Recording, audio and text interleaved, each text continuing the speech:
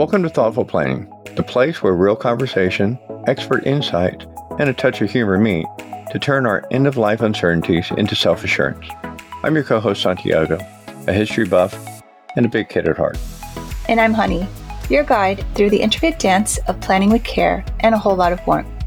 Every week, we're here to turn those intimidating "are we ready" moments into confident "everything is under control" moments. Today's journey is one you won't want to miss.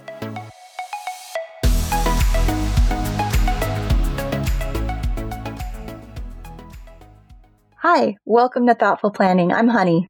And I'm Santiago.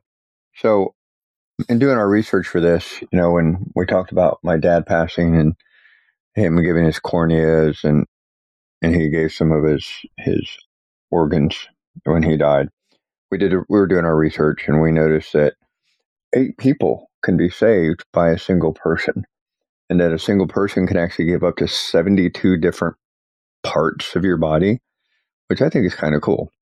So our essential question for today is organ donation right for me? I don't know. Maybe. All right. When we started doing research on episodes to record for our podcast, I referred to a national calendar of events and noticed that National Donor Day is on February 14th, Valentine's Day. This got me wanting to learn more. So I Googled organ donation in Texas and came across donatelifetexas.org. And within about 5 minutes or less, I was able to register. On my driver's license, it already showed that I am an organ donor, but I thought I'd also register online. In addition, I made sure to communicate with my family my wishes on organ donation. So after I registered online, I decided to contact Donate Life Texas to see if they would be willing to be a guest on our podcast. And they referred me to Rachel Quigley, our guest today. She is the communications coordinator with Texas Organ Sharing Alliance in San Antonio. So remember, for specific guidance, consulting with your doctor and your state is always best. Let's get started. Rachel, thank you for being with us today. Yes, thank you so much for having me. So can you share with us how you got started with the Texas Organ Sharing Alliance? Yeah, absolutely. So I graduated from the University of Texas at San Antonio and with a communication degree, and I started looking for jobs. I had already worked at one nonprofit, and I knew that I really enjoyed doing work that helped other people. And when I saw Texas Organ Sharing Alliance was hiring in the degree that I chose, it was the perfect match. And I've been there almost a year, so it's been amazing. Okay. Cool. So can you tell us, what is organ donation and why is it important? Yeah, absolutely. So organ donation is the process after you pass away to donate your organs to people that need them. So it's important because, like y'all said, you can save up to 8 lives. Right now in Texas, there are 10,000 people waiting for a life-saving transplant, and there's over 100,000 in the US. So the need is great. It's growing every single day. So it's really important, if we have the power to save lives after you've passed away and even living as well. It's really important to do that. I have a follow-up to that. Mm-hmm. So I signed up to donate. I'm a Texas resident. Does that mean my donation stays only in Texas, or it can go across? Like, because you just mentioned I can't remember the number you just said, actually, but it can go anywhere, not just Texas. For your license in Texas, if you are a Texas resident, that is where your decision is honored. If you pass away in another state, hopefully your loved ones know that you're an organ donor and can make that decision for that particular state as well.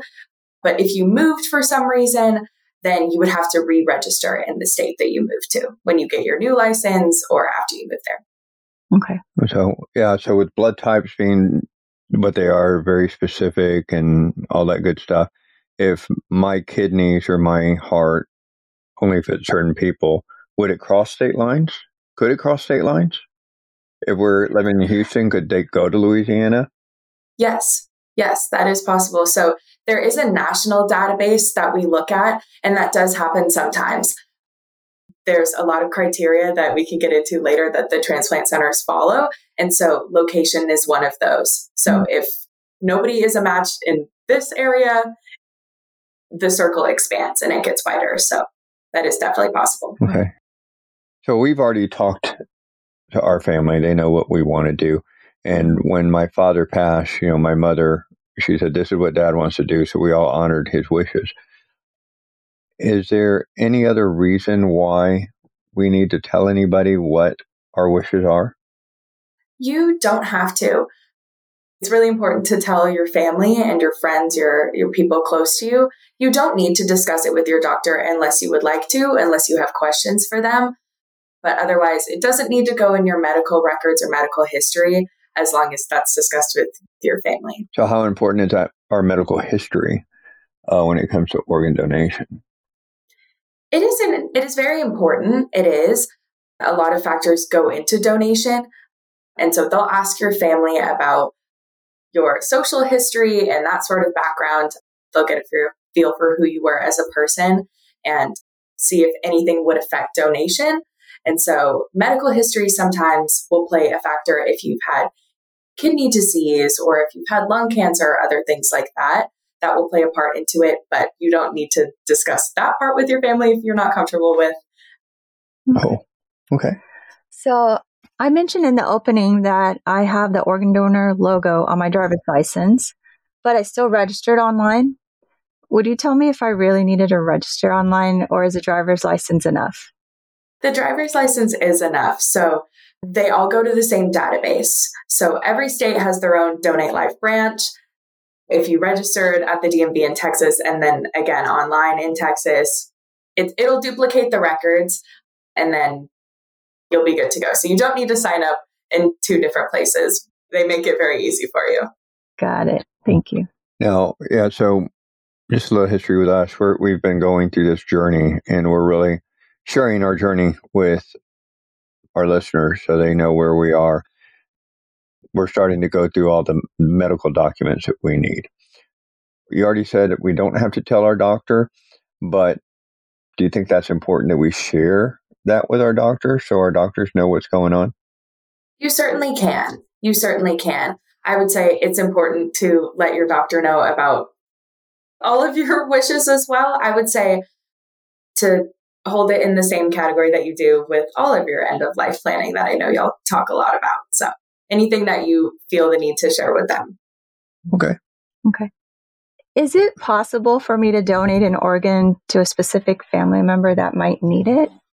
That is possible. And we have had that happen before. And though it is pretty rare, through living donation, you can certainly do that if one of your loved ones is in need of a liver or a kidney, the 2 things that you can donate while you are still alive. If you're a match for them and that process goes smoothly, you can certainly do that. After you pass away for deceased donation, that is a little bit more rare because the timing does have to line up, of course, that your loved one and y'all are a match and that they need an organ at the same time and that organ is ready for transplant. So it's definitely possible. That is something that you do need to write into your will. That can definitely be communicated with your doctor as well, but talking to your family and writing it into your will. So the transplant team has no way to know that. But if your family knows that as well, they can verbalize that. So 2016, I was diagnosed with throat cancer. It was stage 4. We talked about this in I think it was our first episode. It was a life-changing event for us. Now, I've been in remission since 2017. So for 7 years, I've been in remission. Does that automatically disqualify me from donating certain organs? Well, first of all, I'm very happy to hear that you're in remission. I'm sorry you had to go through that. I'm glad that you are better now. Me too. Yes, right. Definitely that you've made a recovery. That's incredible. But that does not disqualify you from donation. The only thing that really would is metastatic cancer at the time of your passing. So we encourage everyone to sign up as a donor, even if you have any sort of pre-existing condition, because there still might be something that could be used for transplant. So that's really the only thing that would rule you out. The other thing that I had worried about was I couldn't donate blood for the longest time because Right. something else. I had malaria. So that was one of those things that they said, thou shalt not donate blood for a bit. But I'm clear of that. So that's pretty cool too. But anyway. Yeah, it is interesting the difference between blood donation and organ donation. There's overlap, but there's also a lot of difference. Oh. Can you tell us, how does the organ donation process work? Yeah, so it starts when you sign up. So online or at the DMV, that's where it begins. So after hopefully a lot of time has passed between then, unfortunate circumstances happen and you end up in the hospital and you end up brain dead or cardiac death. And then that's where doctors use any possible way they can to save your life. They exhaust all options. And then once it's determined that it's irreversible, that's when that's where we come in as Texas Organ Sharing Alliance, and we approach your family and say, did you know that your loved one was registered to be an organ donor? Have y'all talked about this? Have y'all thought about this? And then we get, a really deep and very sad personal conversation with families, and they are able to make that decision for their family if they haven't already specified. So if their loved one is signed up, we will honor their loved one's wishes. But if they're not signed up, that's when we'll talk and educate their family about donation. Then after that, it's a very surgical process, and the recovery is done very respectfully. And then the organs are matched with people who are waiting. So go ahead. I have another question on that. Sorry. What's it like? Obviously, we're adults here and we are clear of mind making these decisions. And our kids are grown now, but I'm trying to reflect back if I had a young child, for example, that wasn't able to make that decision. We wouldn't have talked about that, right? With a young child. And if I had a young child that passed away suddenly, I imagine that conversation is definitely hard. And I don't know, have you had to have a conversation with someone like that? That unfortunately does happen. So we have a very skilled team of family services coordinators who are in the hospitals that are on call for when that does happen. It is devastating and very, very tragic. And I think it brings some people comfort to know that you can have a miracle out of a tragedy, that you can save someone else's life, even though your loved one has just passed. Of course, during that grieving process, the initial shock of it, I can only imagine there's nothing else like that in the world, right? So I think it's important for parents to have that conversation too, regarding their children if they're under 18. So getting back on the conversation, is there a time, I guess there is a time crunch for this, is there not? There's a certain period where they're going to kind of have to make the decision quickly. Is that not correct? It's done on a case-by-case basis. So it also just depends, the level of trauma to your body as well. So they can have life-sustaining support and life-sustaining therapies that can keep everything ventilated in the meantime, but the process does move pretty quickly. So it depends organ to organ and person to person, but it's usually pretty quick. I guess that gets back to the conversation that you need to have with your family. Make sure they know what's going on. So it's not, you guys don't come in cold and they're like, wait, they just passed. Yeah. This is too much for me. Just, if you want to do this, let everybody know. Definitely. Okay. So we talked a little, in my opening, talked a little bit about how many people's lives can be saved. So what are the main things that can be donated, to save those 8 people and help 72 others? Yeah. So you can donate heart, lungs, liver, kidney, pancreas, and small intestine. So kidneys count as 2 and lungs count as 2. So they have also been able to donate the smaller part of your liver. It's shaped like a little irregular triangle. Mm-hmm. So they can donate the smaller part of your liver to a pediatric patient. So maybe even 9, just depending who you ask. So 9 with organ donation. Okay. And what are some of the, what was that, 9 to 61 other pieces? Yeah. What are those? So that would be tendons, heart valves, skin, other tissue used for mastectomies or skin grafts, partial heart transplants. There's a lot that goes into it. And then with cornea, you can fully restore sight to 2 people. Wow. Yeah. I know that my father's corneas were actually given. We don't know what else was actually taken from him, but it was important for him to do that. Yeah.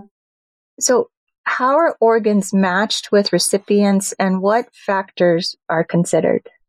Yeah, it's a pretty long process. So it's matched first by blood type, tissue type, height and weight. So the size of the organ in your body. So they try to match it up based on very similar height and weight. After that, it's based on like what transplant center is around. So proximity, because again, like we said, a little bit of a time crunch. They want you to be able to get there quickly. So that's what goes into it. They enter your information. The transplant center has the people on the waiting list. They have all of their information, but then they will enter all of the information of the person who has just passed and see what crosses up. So that is a database that we call UNOS. So that's the United Network for Organ Sharing. So it is all across the US. So it is possible that if you passed away in Texas, you could donate to somebody in Kansas. It does happen. Mm-hmm. We'd be okay with Kansas. We lived there for a bit. Okay. First thing I came up with. So good. I had a question and it just slipped my mind. So, okay, let's move on to our next one. So when we were doing this, when we started Googling for facts and stuff, only 48% of Americans have a will. So my question is, there's, about almost 31 million people in Texas. Do you know about the percentage of folks that are actually registered to be donors?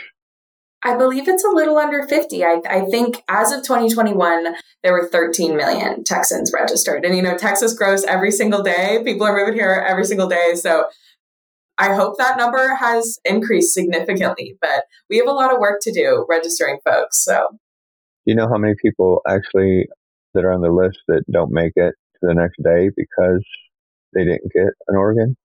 In the U.S., 17 people die each day waiting for a transplant. Wow. So, and every 9 minutes, someone is added to the waiting list. Every 9 minutes? Every 9 minutes. Wow. Okay. It's pretty devastating. That is. Yeah. So I guess if we don't get more people registered, that the 17 number is going to increase. Wow. Mm-hmm. Yeah. Okay. Do you have a story you'd like to share about organ donation? I do. I hope I don't think I spoiled it, but part of my want to work here was due to my father as well. So my dad had a kidney transplant. I was 9 years old. And so this was in 2010. So that does age me. So you can, do some math, see how old I was. But he had diabetes that led to kidney failure. So, 1 in 3 Americans are at risk for kidney disease. So it's everywhere in our communities. But so that is what happened to my father. And he was on dialysis for 9 months, which is a very hard process to go through on your body. And luckily, we got a call in the middle of the night. January 11th, 2010, we got a call in the middle of the night and they said, how fast can you get here? So he had his transplant up in Austin at St. David's, North Austin up there. So it's in TOSA's service area, which I do feel like a beautiful full circle moment there that I work for the same transplant organization that saved his life. And so he's still with me today, 14 years later, because somebody chose to register as an organ donor. Wow. So it means everything to me. I love that story. Yeah, that's Thank a great you. story. So here's so we're talking a little personal, so I'm going to throw this one at you real quick. Has he ever met the family of his donor? No, we have not. That is something that we wanted to do, but it's a two-way street. So we respected their wishes, and we have not met them now. Yeah, they our last guest that received an organ, she actually got the opportunity to meet the mother of the donor, and they actually meet for Thanksgiving. It was Thanksgiving or Christmas? A Memorial. I think it's Memorial Day. Memorial Day. So they meet. It's a holiday. There's so many, but they meet once a year just to remember and to be thankful. Celebrate.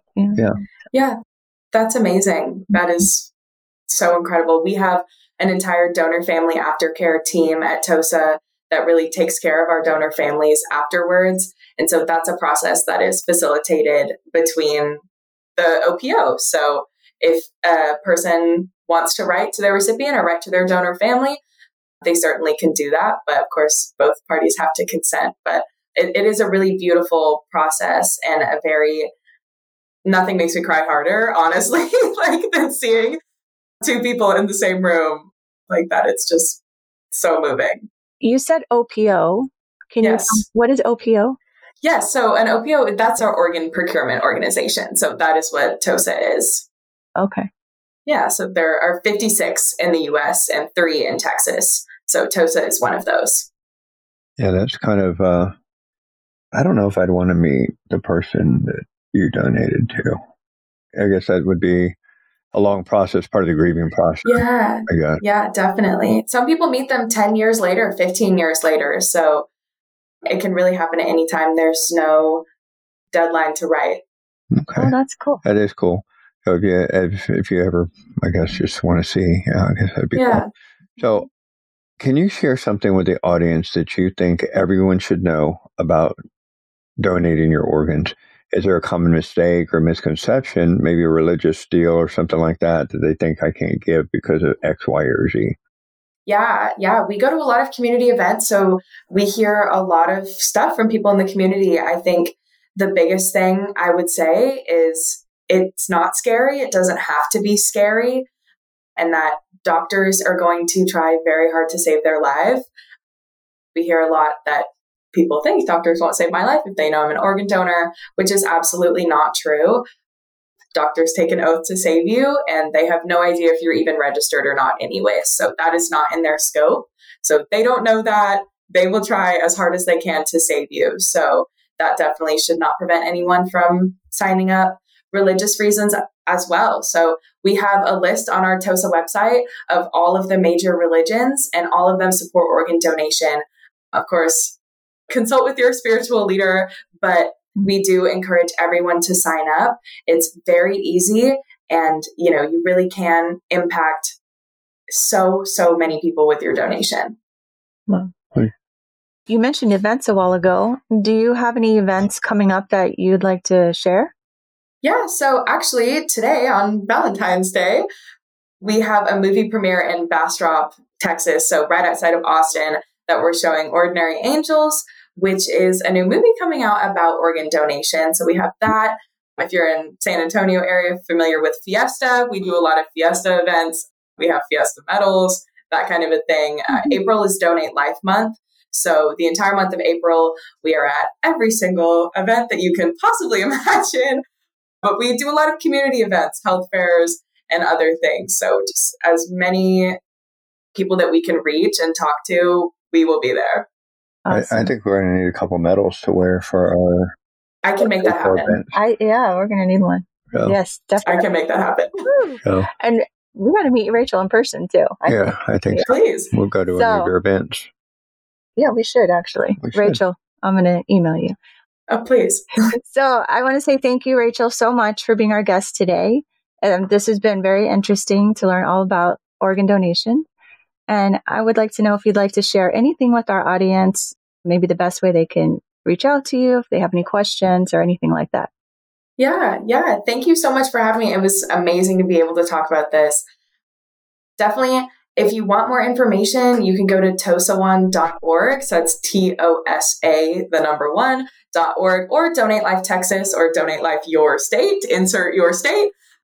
But otherwise, that's where you can reach me. My contact information is on the TOSA website as well. All right. Thank you. We appreciate it. And, our essential question, we always give an essential question for our folks to think about when we start. And then, are they going to think about something different when it ends? Is organ donation right for me? And I think that I would add to that, is it right for other folks too? Because just think about how many people you can help.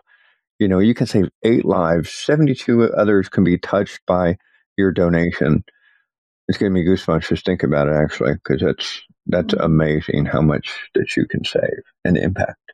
Right. And then, of course, letting your family know what your decision is on this, and maybe encouraging them, or maybe letting them know, of course, what your wishes are. And then, again, encouraging them to do the same, maybe if they're interested.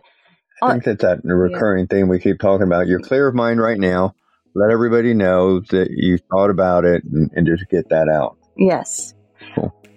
All right. So until next time, remember, every chapter you write today shapes your legacy tomorrow. Thank you for joining us at Thoughtful Planning. And just like the vibrant hues of a setting sun, we're wrapping up another episode of Thoughtful Planning. Every shared story and insight is a step closer to turning uncertainty into celebrations of preparedness. Absolutely.